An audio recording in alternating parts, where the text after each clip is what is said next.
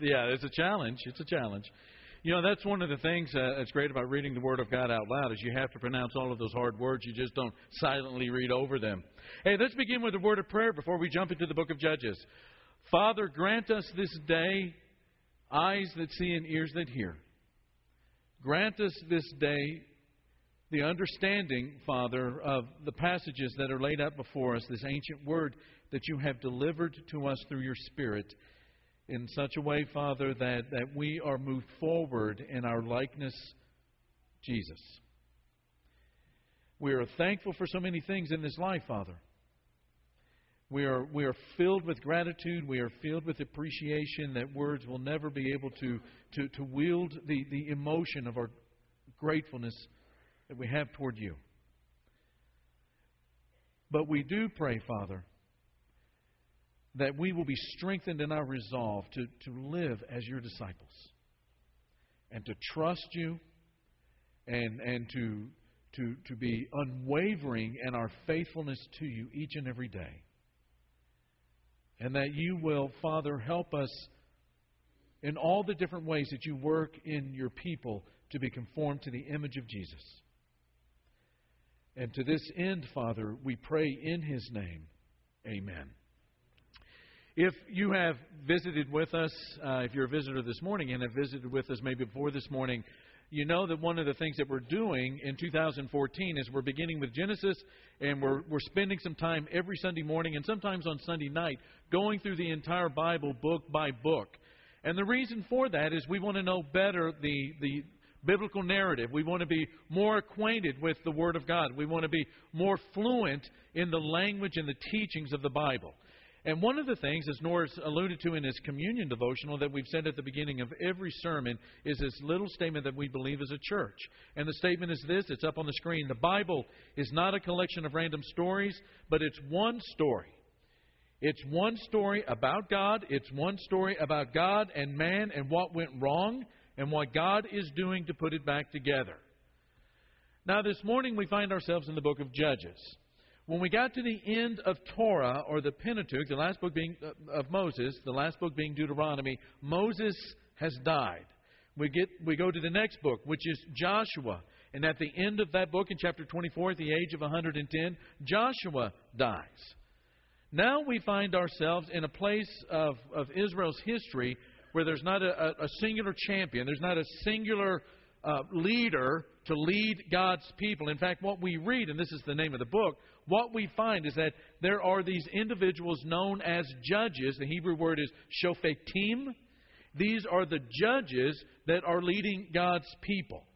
Now, one of the things to understand about the judges is that we're not to understand them in the juridical sense that we do in the Western world or in America today. There is, the sense in which a judge, the way we think about it today, is somebody that holds court, listens to complaints, and renders judgments. Now, this does take place in the book of Judges. Don't want to deny that. Deborah, for instance, is one of the judges that does this kind of judging that we're familiar with. But by and far, in the greatest sense, the judges are really military chieftains. They're military people. They're individuals that are raised up by God to rally God's people and deliver them from their enemies. And if you look at Judges chapter 2 and verse 16, again, it's up here on the screen. It's highlighted there on your outline for you. There is this phrase that really helps us to understand what the biblical judges were doing in this book. Then the Lord raised up, what? Judges who saved them out of the hands of these raiders. Saved them out of the hands of these raiders. Well, the first thing that hits you with is that this is in such stark contrast with Joshua. Joshua ends with things going pretty well. By the time you get to the middle of Joshua, chapter 11 and verse 23, the last verse of that chapter, we're told that the land had rest from war. It's a time of peace after a time of war. And then the rest of Joshua, going all the way to chapter 24, is really about the dividing up of the land and where the Levites were going to live and the cities of refuge and all of these kinds of things. But then Judges is completely different. Judges, in the words of David Howard, who's a professor at Trinity Evangelical Divinity School in Illinois, says Judges consists of a series of independent episodes. It's a bunch of stories tied together. all joined by a common motif of Israel's apostasy and God's faithfulness. The overall impression is one of near chaos in Israel's political and spiritual life, salvaged only by God's repeated intervention and provision. In other words, Israel, through violent entanglements and religious malpractice, has spiraled down into a spiritual mess.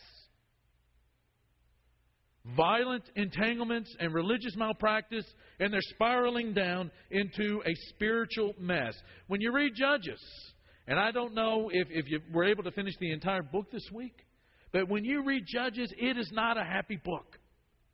It is not a warm and fuzzy book by far.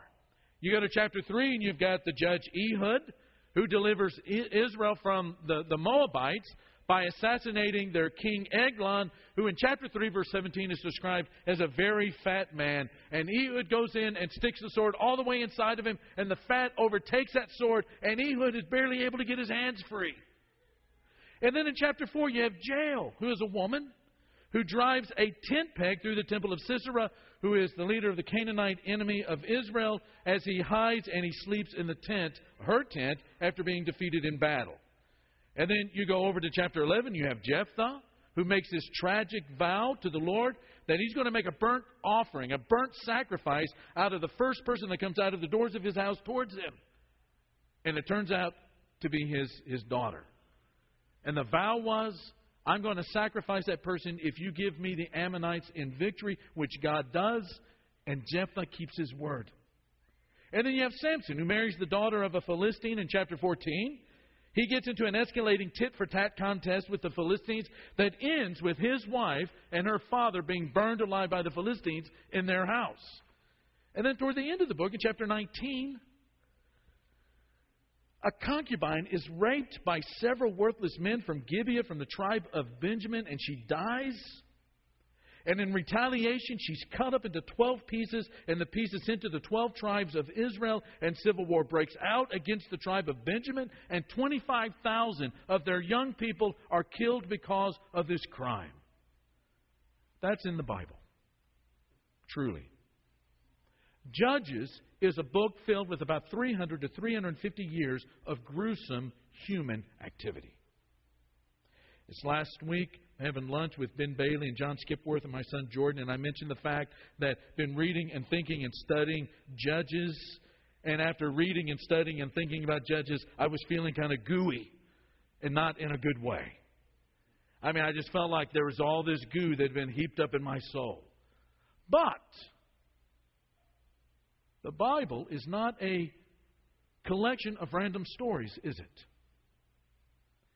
It's one story about God and about man and about what went wrong and what God is doing to bring it, to put it back together, to bring it back all together again. And so there is great value in the book of Judges, even for us who live in the Western world in the 21st century. Let me give you a couple of them. Number one, a spiritual truth from Judges is this: never underestimate the power of seduction. Never, ever, ever underestimate the power of seduction. Let me ask you a question. What does infidelity in a marriage, TV commercials, magazine ads, and NFL players breaking contracts all have in common? What do they have in common? Simply put, a lack of appreciation for what they have, coupled with the fear of missing out on something better. Now, I'm not so naive as to think that every situation is the same and that there's not complexities involved. I mean, we're talking about human beings and their relationships. But here's the thing. Seduction does not work if you're satisfied and if you feel fulfilled. Seduction does not work if you're happy. Seduction does not work if you feel fulfilled in your life. Seduction is a malignant force that only works, friends, it only works if you don't recognize and appreciate the treasure that you have. Seduction only works if you don't recognize it and appreciate this treasure that you have in your hand. And all human beings are susceptible to this kind of blindness. It hits all of us. It's the power of the idol. It's at the heart of the original sin. Adam and Eve are living in paradise. They have a relationship with God that is unparalleled by any other human being on the face of the earth until the time of Jesus, and none since then. And they're walking with Him in that garden. Every need is taken care of, and they are together, and they are alive in ways that you and I have never experienced life. And all of a sudden there's a lie that comes from the mouth of the serpent that says, why be satisfied with that when there might be something else? It's at the heart of the original sin. And no sooner do we get through the first chapter of Judges than there is this angel of the Lord, one of these mysterious figures. We don't have time to talk about the angel of God or the angel of the Lord this morning. But this angel comes up from Gilgal to a place called Bochim, which means weepers, and weepers as in crying. And he's there. He comes up to Bochim to address all of Israel and to rebuke them for their faithlessness. And God, speaking through this angel, says, I brought you up out of Egypt and led you into the land I swore to give your ancestors. I said, I will never break my covenant with you. And you shall not make a covenant with the people of this land, but you shall break down their altars. Yet you have disobeyed me. Why have you done this? And I have also said, I will not drive them out before you. They will become traps for you, and their gods will become snares to you. And at the end of the book of Judges, we read in chapter 21 and verse 25, New American Standard, very literal, says, in those days there was no king in Israel. Everyone did what was right in his own eyes. Everyone did what was right in his own eyes. Israel has conquered the land, but not completely. And what was at the beginning something to be hostile towards has now become attractive. And those Canaanite cities of the late Bronze Age are looking pretty good. They're filled with things that Israel itself did not have, physically and materially speaking. Materialism was as big a problem then for them as it is for us today. And we've talked about the pantheon Canaanite god system that was there to describe how the world worked. It was a potent force, especially when you coupled it with sexual activity with priestesses and priests. And those five gods of the five head gods of the Canaanite pantheon was a potent force. You had El, who was the head of all of the gods, kind of a relatively weak god, but he had a wife by the name of Asherah, who was El's wife, and she was very, very powerful. You had Baal. We usually say Baal, but probably better pronounced Baal. He is a storm god. He is a fertility god. Rain makes the ground fertile. And so you would go to the temple and you would have a sexual relationship with the priestess in order to bring the rain upon the land. And then you have his sister, Astarte. Some of the texts have it as Ashtoreth. And she is a fertility goddess of love and war. And then you have another sister to Baal, a goddess by the name of Anat. She's not only his sister, but his wife. And she is bloodthirsty. She is the one that wants to fight all the time. And also a goddess of war and love. And you have these gods that are being appealed to in order for the rain to come and the land to produce and everybody to have what they need rather than trusting the God that brought them water and manna in the desert. And although you have in the book of Judges a very active presence of God among His people, the rivals proved powerful and they were able to wedge their way into the hearts of the people. Many of you have read the works of C.S. Lewis, Chronicles of Narnia, The Abolition of Man, probably the most famous out of all of his apologetic books, Mere Christianity, fantastic book. If you've never read it, get a copy of it and read it from cover to cover. Inside of Mere Christianity, there is a very timely quote by Lewis where he says, faith, in the sense in which I'm here using the word, is the art of holding on to things your reason has once accepted in spite of your changing moods. In spite of your changing moods. I don't know about you, but usually the moods change. There's usually two different reasons in my own life why moods change. One, I can't explain. The mood just change. Just changes. The other one comes when I'm challenged.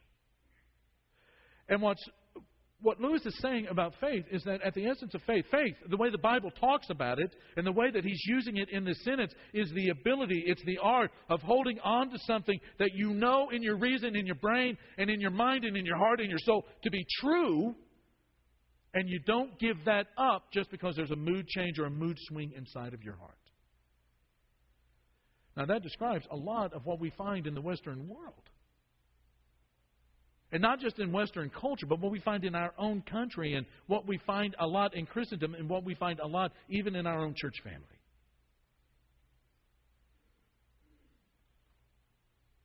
That we are willing to give up those things we know to be true about God when the road becomes a little rough and inclined and difficulty.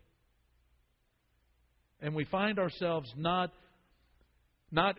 experiencing the joy or the happiness or the greatness of relationship with God as it's talked about so much in the evangelical world, that as soon as that's not happening, then we change and we go to something else. We have to be careful, church, of the power of seduction in our culture wherever it's found. And then number two, because that's true, remember that continuous faithlessness leads to spiritual decay. Chronic unfaithfulness does something to the heart and the soul of the human being. It fragments it. It begins it's a slow disintegration. Now, one of the ways that you can organize the book of Judges, if you're organizing it in your mind, is to do it by the judges themselves. There are 6 major judges in Judges: Othniel, Ehud, Deborah, Gideon, Jephthah, and Samson. But another way, I think a more practical way, is to do it by the times that this recurring statement, "did evil in the eyes of the Lord," appears in the book. In Judges chapter 2, verse 11, then the Israelites did evil in the eyes of the Lord and served the Baals. You go to chapter 3, verse 7. The Israelites did evil in the eyes of the Lord. They forgot the Lord their God and served the Baals and the Asherahs. Chapter 3, verse 12, 5 verses later. Again, the Israelites did evil in the eyes of the Lord. And you get the idea. It's a cycle that continues. Chapter 4, chapter 6, chapter 10, chapter 13. It's a cycle in Judges. And one of the things that you begin to pick up on as you read over and over through Judges is that a lifestyle of disobedience is not just sin. It's not just rebellion against God, but it's a slippery slope. As you read what's happening in Judges, that disobedience that you read about becomes more serious, it becomes more debased, it becomes more awful, it becomes more gruesome. Each cycle of unfaithfulness in Judges takes Israel further downward in its relationship with God. And so what you find is that now we have this incredibly dangerous time in the history of Israel. In Judges, nations would come and oppress Israel very cruelly. And God would come and raise up a judge who would rally Israel to himself, and the people would rise up and shake off the shackles and throw off her oppressors and defeat them in victory in a battle. But by the time you get to Samson, Israel likes captivity to Philistia. They like the Philistines. And you know why? The Philistines, at least at this point in history, are not cruel to Israel. They're not cruel. They're not treating them necessarily poorly, even though they are oppressing them at one level. It's not that they're cruel, but they're absorbing her. They're beginning to absorb Israel through intermarriage and through economics and through religion. And this is a terribly dangerous time for Israel. Israel is close to losing her distinctiveness. Israel is close to being absorbed into one of the nations. And God raises up this fellow by the name of Samson, who is a strong man, to fight the Philistines. But now he's the only one. He's the only one. But here's the thing about God that you and I both know. God can save through one, right? And so during this period of time, Samson gets married to a Philistine woman. And during the wedding ceremony or the feast, he tells a wedding riddle, kind of a bet between he and some of the family and the extended family of this Philistine wife. And the Philistines cheat him, and they beat him at the riddle. Samson gets mad. He kills 30 of them. They retaliate by refusing him access to his Philistine wife. Samson retaliates by burning their fields. They retaliate by burning his wife and her father alive in their home. Samson retaliates by killing more of them. And then he goes and he lives in the rock by Etam. That's in the Bible. Well, things are getting out of hand quickly. And the Philistine army actually comes into Judah, and they come to this place called Lehi. And as you know, they're not just camping out. The army is spreading out at Lehi. And Israel knows that this is trouble. And Israel asks, "Why are you here?" And the Philistines say, "We are after Samson, and we're going to do to him as he has done to us." And surprisingly, Israel says, "Wait right here. We'll go get him." And do you remember how many Israelites go to get Samson at the rock of Etam? 3,000. 3,000 Israelites go and find Samson, and they say, verse 11, listen, "Don't you realize that the Philistines are rulers over us? What have you done to us?" You see, Israel likes the status quo of enslavement to Philistia. And they want to get rid of Samson because he's disturbing the peace. They don't want Samson to be their deliverer. And so what do? They bind him up with ropes and they hand him over to his enemies. But very, very importantly, remember the conversation that they have. "I will go and I will allow you to bind me up as long as you don't kill me." They go, "No, we're not going to kill you. We're just going to bind you up and we're going to deliver you to the Philistines." And that they do. And it's because of their rejection of him that he is able to save them. He saves them not in spite of their rejection, but through their rejection. And once handed over, there's this enormous power of God that comes down on Samson, and he breaks the ropes that bound him, and he grabs the jawbone of a donkey, and he wipes out that Philistine army. And there is this wordplay in the Hebrew that goes like this. He says, "I, with the jawbone of a donkey, have made a donkey," which is the same word for hill, "out of donkeys." I mean, Samson's not taking a high road here. "I have made a donkey out of donkeys, with the jawbone of a donkey." And he has literally covered the ground with dead bodies. And what Samson has done here is a victory that accrues for all of Israel. Back in the ancient time, as you know, you sent forth your champion, David and Goliath. David, as the champion of Israel, goes out, fights Goliath. He wins. His victory accrues to all of Israel. His victory becomes their victory over what it is or who it is that is enslaving them. And then something kind of curious happens. Samson becomes thirsty to the point of death. And I don't think this is hyperbole. You see, and mainly because of the flannel graph pictures of Samson, we usually, in the movies, we usually think of Samson that looks like Arnold Schwarzenegger. Let me give you the Apsher theory. I think he looked more like Barney Fife. His strength is from whom? God. And this great power comes over him, and he's able to slay all of these soldiers, all of these men. But that great power has now taken a toll on his human body and nearly consumes him. And he is really about to die, and God comes and brings him back from the precipice. By opening up this hollow place, the water comes out, and Samson drinks and is revived. And although Samson wins that battle, it doesn't last. Israel just about falls off the spiritual map. But this story in chapter 15 of Judges does point to something down the road. And that is God's faithfulness brings the ultimate strong man. Centuries later, God sends another strong man who appears in Israel. And God once again saves through one deliverer. The Christ comes and he fights actually two battles. He fights the battle that is called the life that we all should have lived. You know, anytime that we think that we're living a life that somehow merits God's attention or merits God's favor, let's just take one of the small little commands in the Bible about controlling the tongue. And I challenge you, if you think that way, that your life is so holy and pure that it warrants God acting on your behalf and to give you the life that you think you deserve. Just take one little command about controlling the tongue and just go 1 week. Go 5 days. Why don't you just go 1 day with a controlled tongue? Don't gossip. Don't lie. Don't say anything that is untoward. Control that tongue. And he fought the second battle, which was the death that we should have died.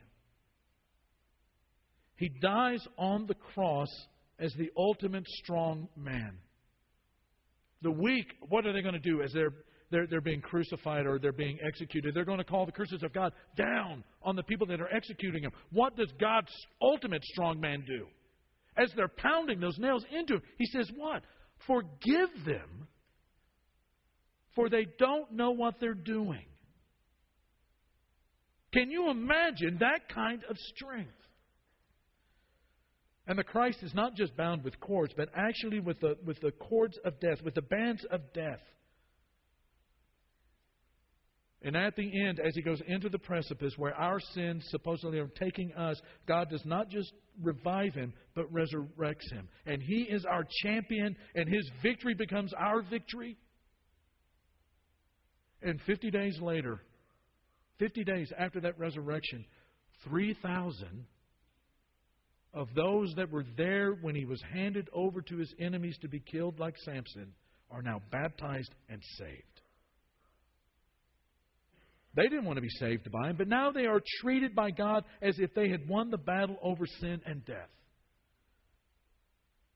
But there is a big difference between Christ and Samson. Samson heaped up bodies. He filled the earth with dead bodies. Now, what in the world does that have to do with Christ? Well, we go to the Psalm. Psalm 110 is one of the most quoted texts in all of the New Testament. Verse 1 says, "The Lord says to my Lord, sit at my right hand until I make your enemies a footstool for your feet." That one we're familiar with. Look at the very end of that psalm, verses 6 and 7. He will judge the nations, heaping up the dead and crushing the rulers of the whole earth. He will drink from a brook along the way, and so he will lift his head high. It sounds like Samson, but it's a messianic psalm. And in Ephesians, Paul draws on Psalm 110 and says, this Christ that was crucified in Jerusalem during Passover was resurrected by God, and he was exalted to the right hand of God. And it's this Christ who is exalted to the right hand of God who has become the head of the church. And instead of littering the earth with corpses, and instead of filling the earth with dead bodies, he has taken all of them and made them his body. And all of those that have died in baptism and have died to themselves have been added to his body and now fill the earth as his body, as his representation, as his church, as his bride throughout the entire earth.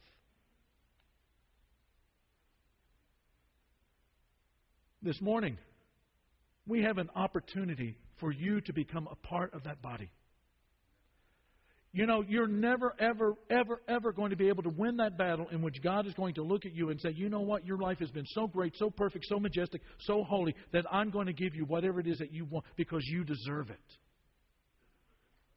No, what God did and has done throughout all of history is to send a champion, to send a hero, to send a shepherd and a savior of your soul, this time in Christ, ultimately in Christ, who fought the battles, lived the life that you should have lived, and has died the death that you should have died in order for you not to experience that big-time death, but forever to be a part of his body and forever to be drawn to God, forever, never separated from him, forever, forever, forever brought into his presence. Be careful of seduction. It's out there all over the place. Think of the Christ as your treasure. and know that sin is a horrible disease of the human flesh. And to not fight it, and to not fight it in the strength of God, to not fight it in the strength of Christ, to not fight it in the strength of the victory that has been won for you, but to be lackadaisical with it and flippant and not to care, is a road that will lead you to decay.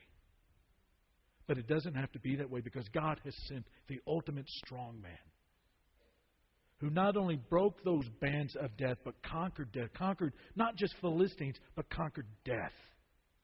Conquered the one enemy that even the Philistines couldn't conquer at that period of time, so that you could have life. We're going to have some of our shepherds down here at the front. If we can minister to you in any way this morning as a church family, to become a part of our church family, or to grow in your faith, whatever it might be this morning, our shepherds are going to be down here at the front to talk to you. Come down and speak to them as we stand and sing together. There's not a friend like the lowly Jesus. No, not